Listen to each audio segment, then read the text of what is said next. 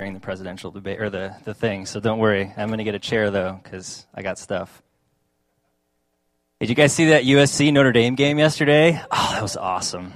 I got not a lot of Irish fans in the room. I guess there's one up here. Don't let that affect what I say, by the way.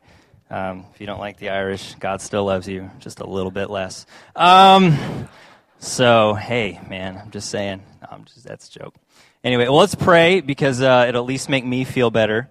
And then we'll get started. So, God, help us. Amen. Awesome. Hey. So I was sitting in class about 2.5 months ago, and my professor puts this quote up on the board, and it said, "Your feelings are the truest expression of yourself in any given moment." Your feelings are the truest expression of yourself in any given moment. In other words, how you feel is who you are. Like many of you right now, I see all your contorted faces, like, oh, that doesn't sound right. And so she asked us, she said, well, what do you think of that? So, people raise their hand and they say these, deep theological things like, well, I kind of agree with that, but I kind of don't agree with that, whatever. And so I threw my hand up in the air in a very authoritative way, and I said, I don't like that. I don't like it at all.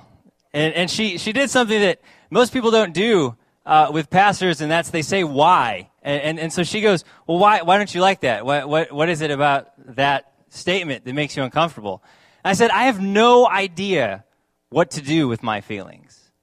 I have no idea. No one has ever told me what to do with my feelings. I think I have them. I'm pretty sure they're there, but I don't know.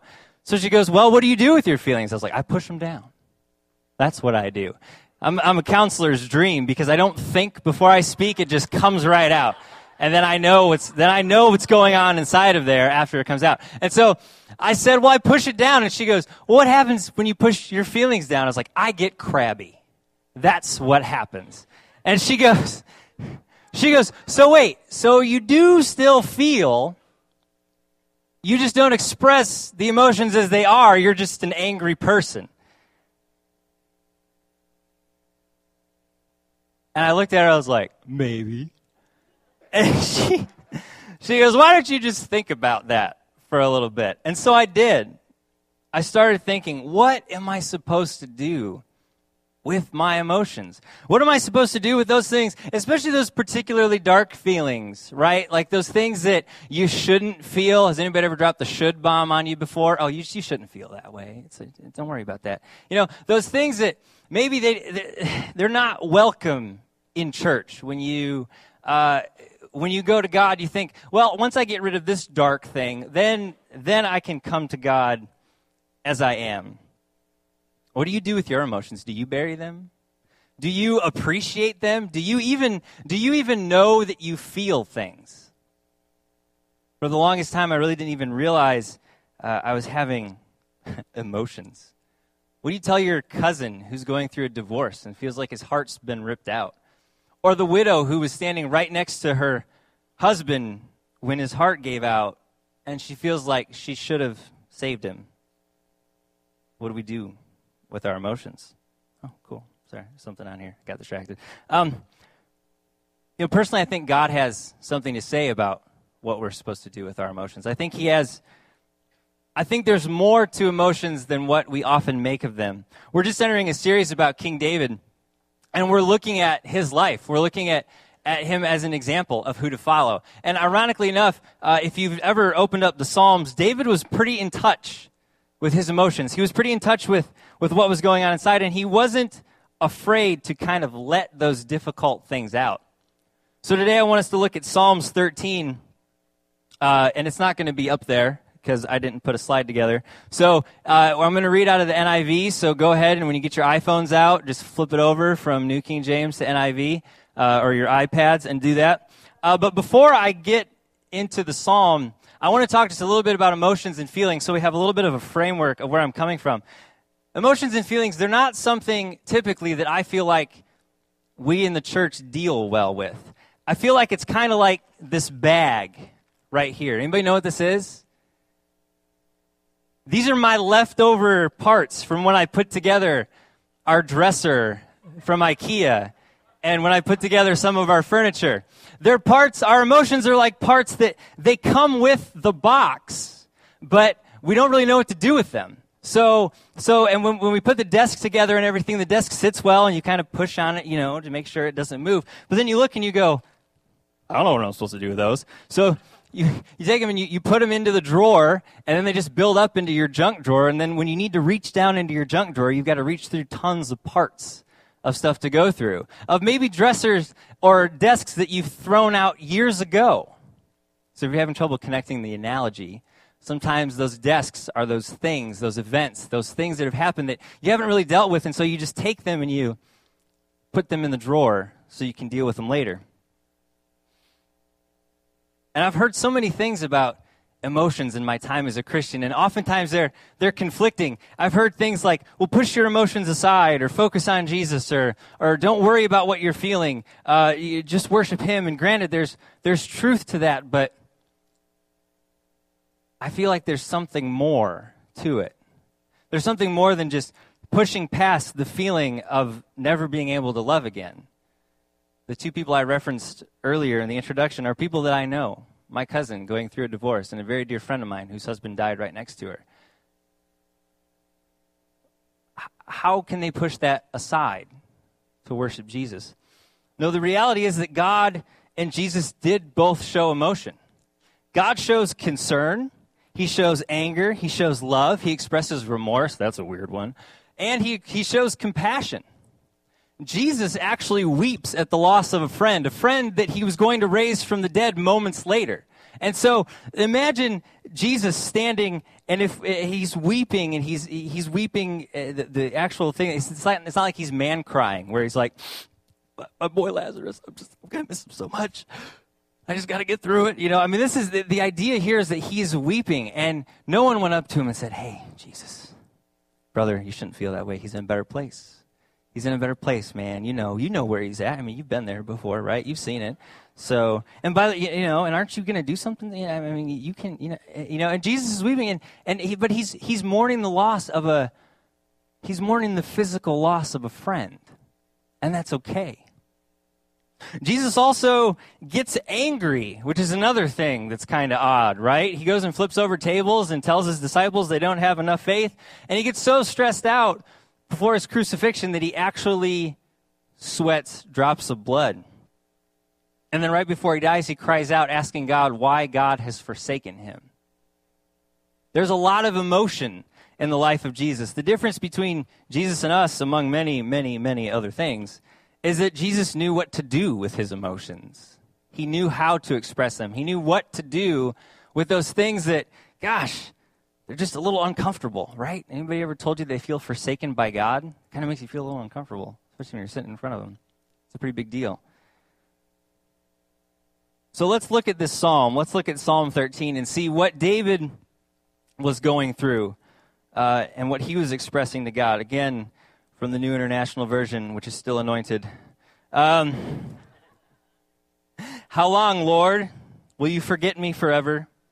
How long will you hide your face from me?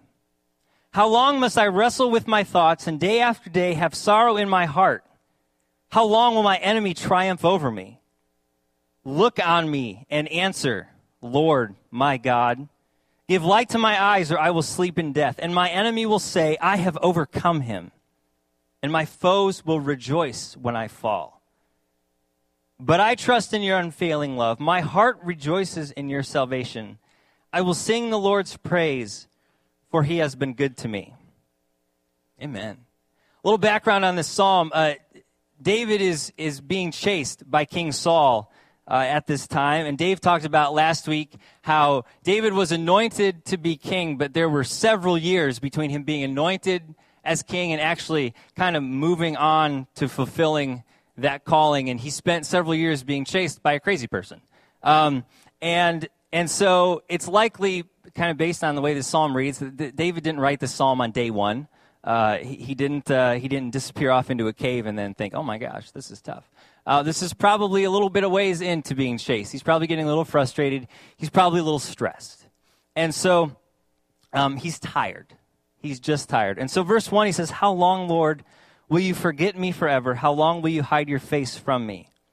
You know, David may not have blamed God for his problems. He didn't say, God, this is your fault. But he definitely feels forgotten. He definitely feels alone. I mean, imagine being anointed by God's prophet. So this is a guy who's got a direct connection with God. So the prophet comes and says, you're going to be this.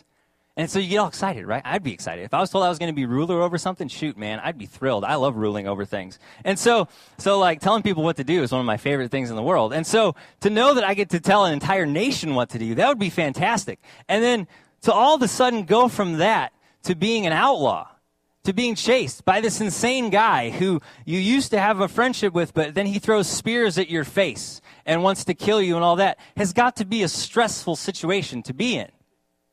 And so this God who's supposed to bring David into the fullness, he feels abandoned because, well, it's not happening yet. And he says, how long will you turn your face from me? How long will you hide your face from me? Why don't everybody do me a favor? Look in the back of the room. Okay. How do you think I feel right now? I feel a little ignored. Here, I'll give you an example. If I were to give you the sermon like this, yeah, so, David was just this awesome guy, and it'd be really hard to think that I care about you. It shows you that I'm ignoring you. I'm interested in something else. This is how David felt. He felt alone. David was called a man after God's own heart. Imagine being a man after God's own heart and feeling like that God is not there. Feeling like that God is not with you. Sometimes I feel that way, and it gets a little difficult. But David wasn't afraid to let God know how he felt. A lot of times, we as Christians, we don't really lay it on the line with God. We kind of have this idea that, well, he knows my thoughts and he knows what I'm going to say before I say it. And so I don't need to say it because he knows what I'm going to say. And so I'm just not going to say it. And so, Lord, I'm going to pray. I'm going to pray while I'm laying down because I'm going to get ready to go to bed. And so I'm just, you lay there and you don't really express, you just, Lord, thank you for the day and thank you for my dog and thank you for this. You don't really open it up and say, Lord, I feel like you're not there. But the reality is that God can take it. David is an example of what it's like to be incredibly honest before God. He's an example of what it's like to let yourself be known to him.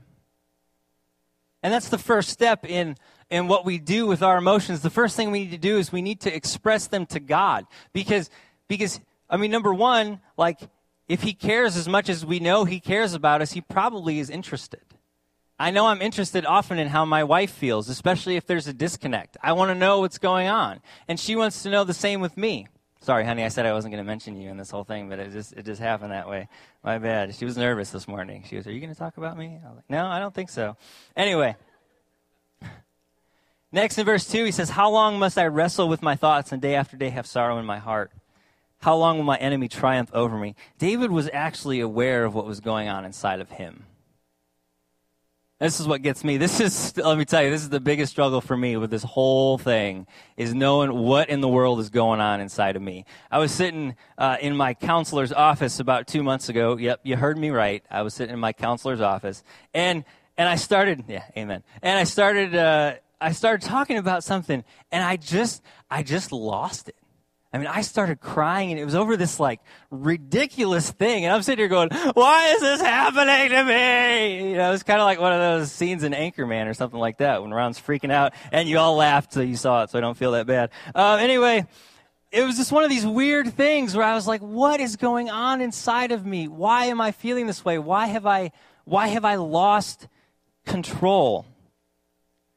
David was aware of his thoughts. He was aware of his sorrow. He didn't push them down, and that's okay to do. It's okay not to push them down.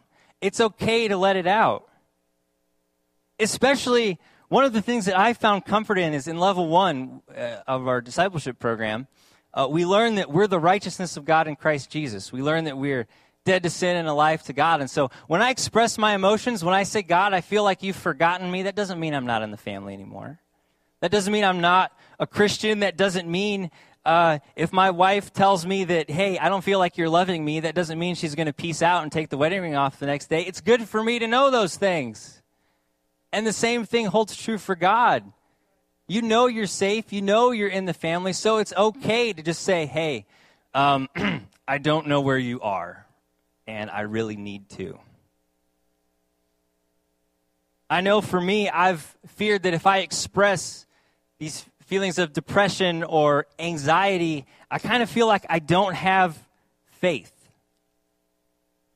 I heard a on that one. You know, it's interesting that we don't... Have you ever met somebody who's always happy? I mean, they're always happy. Nobody ever looks at the always happy person and is like, there's something wrong with that person. But the person who comes in like 2 weeks in a row is like, I'm depressed. All of a sudden, like, whoa, hey, brother. You seen this before? It's a Bible. I mean, just if you read it, it'll make it go away. No, it's okay to be excessively happy sometimes, but if you have 2 weeks in a row where you're bummed, something is wrong with you. You need to find the joy of the Lord. You just need it. And that's true. That may be true, but the other thing is that you may have lost a friend. And so it takes a few weeks to mourn the loss of a friend. When I was at chaplain school, I had the opportunity to meet, I went through it with a Jewish rabbi. And by the way, the Jews are awesome. And so anyway, there we go. I got a woo from that side of the room. And so I had this great opportunity to go through it with Rabbi, and he's an amazing guy. And I'm telling you, when they pray and stuff, like we had to do this prayer, and his prayer was so just like, his prayer was so sad, and people were like, you know, your prayer was really down. He's like, I'm a hospice chaplain. What do you expect? And so anyway, it's a lot of emotion out of that. But I asked him, I said, hey, what do you guys do when somebody dies? Like what's like, how does it, you know, what is your faith and your tradition tell you to do when someone dies? And he said, well, from my particular tradition, when someone dies, there's a 7-day mourning period. And so we sit at home for 7 days, and people bring us food, and it's the responsibility of the community to mourn with others and then talk about the person that died, to actually mourn their loss. What do? We have a 2-hour sermon, and then we go home. Because we need to move on. We need to get past it. If we actually took the time to stop, to express our emotion, to really look at how we're feeling, you might actually find something that you don't want to find in there. I'm a very future-focused person. When I was in high school, I looked into college. When I was at college, I was looking forward to grad school. In grad school, I'm looking forward to graduating. And I'm looking forward to getting in the Navy. And then the thing is when I'm doing my Navy stuff, I'm thinking about when I retire. I'm 27 years old. I'm already looking at this. I'm going to retire in 20 years, and what I'm going to do then. And so that's not necessarily bad, but the bummer about focusing on the future is that you really don't live in the present. You really don't realize what's going on inside of you right now. And so I'm trying to learn what that's like, to learn what that's like to be in the moment, to actually take a minute and see what's going on inside of me. It actually isn't as scary as you think it is. Verse 3 and 4 says, look on me and answer, Lord my God. Give light to my eyes, or I will sleep in death, and my enemy will say, I have overcome him. My foes will rejoice when I fall. Again, David goes back to God, and what I love about this particular part is this isn't more of, Lord, I'm upset with you. This is, hey, help me. This is this idea that, listen, we're supposed to be doing this together, and if you don't step in and help me, I'm sunk. If you don't step in and actually work through this, then I'm done. I'm stuck. I need you to help me. You know, one of the reasons that God saved Israel was, yes, because he saw their misery, but also because he heard their cries. Sometimes we need to let our cries out and not be afraid of those. God's got thicker skin than you think he does. In the midst of all this fear, in the midst of all this stress that David's going through, look at verses 5 and 6. But I trust in your unfailing love. My heart rejoices in your salvation. I will sing the Lord's praise, for he has been good to me. Eugene Peterson translates it this way in the Message. He says, I've thrown myself headlong into your arms. I'm celebrating your rescue. I'm singing at the top of my lungs. I'm so full of answered prayer. Let me tell you, this part of the verse, I kind of don't like it because it takes the focus off of me. I like me. I'm a pretty big fan of me. And sometimes I camp there a little bit too long. But in this verse, David says, in the midst of all the junk, in the midst of all the stress, there's something about God. He's there. He's with me. Now, I want you to notice what he didn't do. He didn't start out the psalm or the lament with this verse. He didn't start with, oh, Lord God, Heavenly Father, Lord, we just thank you today, Lord, and we just know that you're good and that you're wonderful, Lord Jesus, and we know that you're here and you know that you're with us, but Lord, I just want to bring this itty-bitty, tiny petition, Lord. There's a crazy man chasing after me, and Lord, I know that you're good, and I know that you're there, but Lord Jesus, Heavenly Father, Lord, we just want you to come before us today, and I just thank you so much. He didn't do that. He didn't start going through that list of all the things that he knows about God. He started where he's at. The other thing he didn't do is he didn't stay in verses 1 through 4. He didn't stay with his stuff. Yeah, he expressed it. Yeah, he got it out. But he didn't stay there. I mean, he had hundreds of people following him. Imagine what it would be like if he just camped in verses 1 through 4 and was cranky all the time. He would probably have ended up to be like a bitter seminary professor or something like that. Somebody who was just like offended with God and just didn't want to be around. There you go, Sean. Thanks for that chuckle over there. I like that. For those of you that haven't been to seminary, if you ever go, you'll know what I'm talking about. They're there. Anyway, so what does this look like? I mean, okay, so, all right, so you want to express, you want to express your emotions. So what does all this look like? How does this look like in a real life scenario? Because, I mean, we don't want to be driven by our emotions, right? Isn't that the fear? Like, the fear is of being driven by your emotion. Because the world and the outside of church, and even sometimes in the church, but movies and all that kind of stuff, I mean, you just do what you feel. Right? I mean, if you feel that way, if it feels good, do it. So what does it look like to actually do something like this? All right, so I'm going to give you an example. So let's say you're a woman. For some of you, that'll be really easy to imagine. Others, try. Don't try too hard, though. So let's say you're a woman, or if you're a guy, you can be a guy and then just translate this. I trust you. You can do it in your own brain. And so let's say that this woman, she feels incredibly frustrated by her husband. For some of you, that's not hard to imagine at all. That didn't work well, did it? That was supposed to be a joke. Anyway. You guys need some prayer at the end? All right. So this woman's really frustrated with her husband. She feels like he's been kind of a punk. She feels like he's really disconnected and angry. And he's just really not pleasant to be around. Okay? So let's say this woman has a male friend who is the exact opposite of her husband.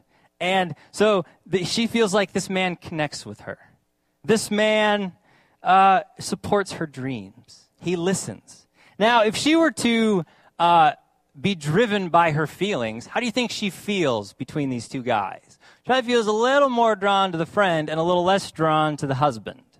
Now, if she were driven by her feelings, she would go down to the courthouse, get divorce papers, take the ring off, throw it in the trash right in front of his face, and go run off with the other guy. Actually, don't throw it in the trash, go pawn it off because he gets some money for it. But anyway, that would be driven by her emotions.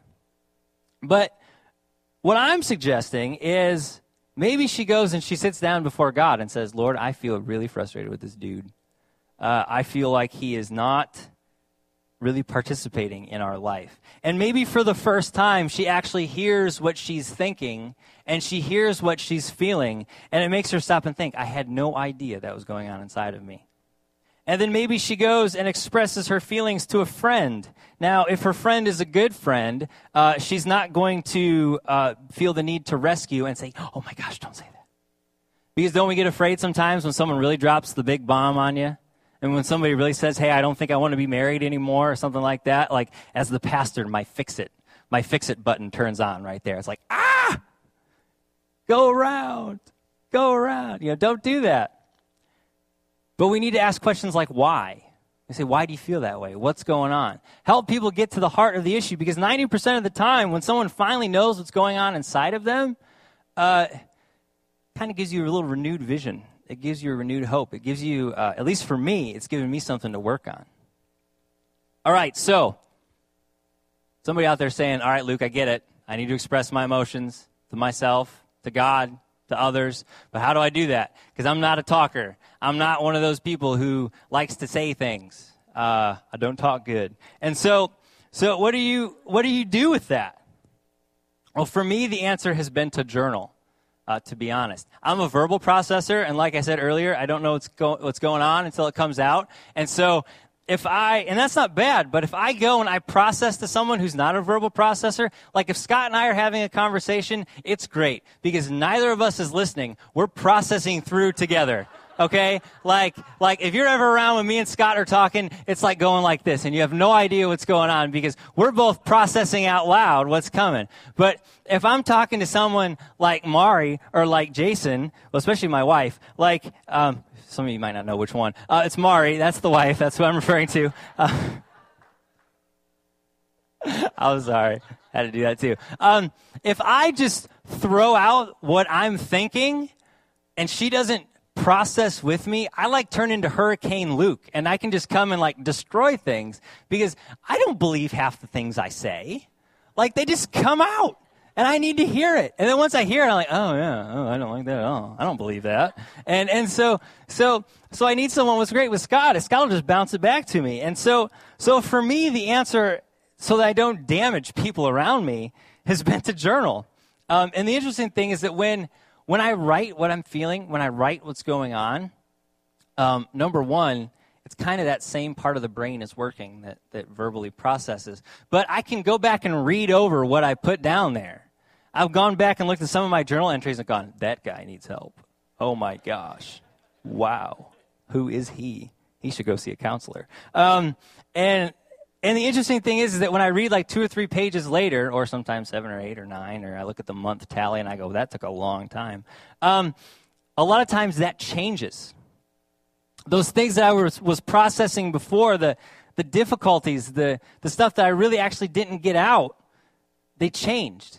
They changed over time because when you express yourself to God, when you express yourself to others, when you actually express yourself to yourself, you open a door.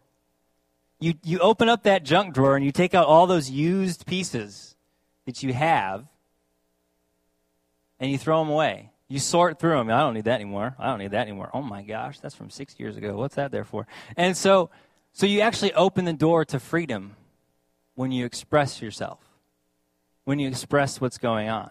Now, this isn't like an overnight thing for some of you. And by the way, this isn't just guys who can't express themselves. I've met plenty of emotionally constipated women. And so like it's not just a guy thing. I know plenty of guys who know how to express themselves and plenty of ladies who don't. And the same thing. I mean, the reality is that you're human. And God loves your humanness. Oftentimes we become a Christian and we focus so much on the spirit that we forget about your emotions. You forget about your will. Most of you don't forget about your body because you eat every day, so you want to live, right? Because if you're dead, then you're kind of useless to everybody. And so the same thing is I've met a lot of emotionally dead people. You're just as useless when you're emotionally dead as you are when you're physically dead because you can't connect with people. You sure can't connect with God. Part of who you are is your emotions. If you're struggling this morning, if there's an area that you want freedom in, I encourage you to open it up to God, to express it, to start there. It's opened the door to freedom for me.